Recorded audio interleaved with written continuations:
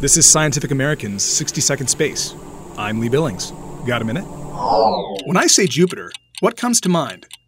Chances are you pictured a banded orb of gas marked by a big red oval, the giant planet's Great Red Spot.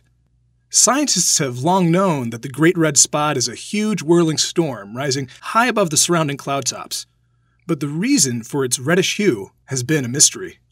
One leading theory has been that red-colored compounds are swirling up from deeper down to tint the spot, a bit like the blush from blood rushing to your cheeks. Now, new results presented at a recent meeting of the American Astronomical Society are suggesting something different. Working at the NASA Caltech Jet Propulsion Lab in Pasadena, California, researchers exposed two chemicals abundant on Jupiter, ammonia and acetylene, to levels of ultraviolet light like those found near the top of the planet's atmosphere. The ammonia and acetylene turned a shade of red very similar to the Great Red Spots, as seen up close by passing spacecraft. But the lab compounds only matched the spot's color if on Jupiter they were confined to its highest cloud tops.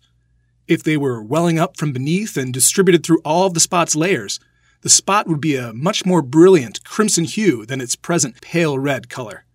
So it looks like ultraviolet light's effect makes Jupiter's Great Red Spot less of a blush and more of a sunburn.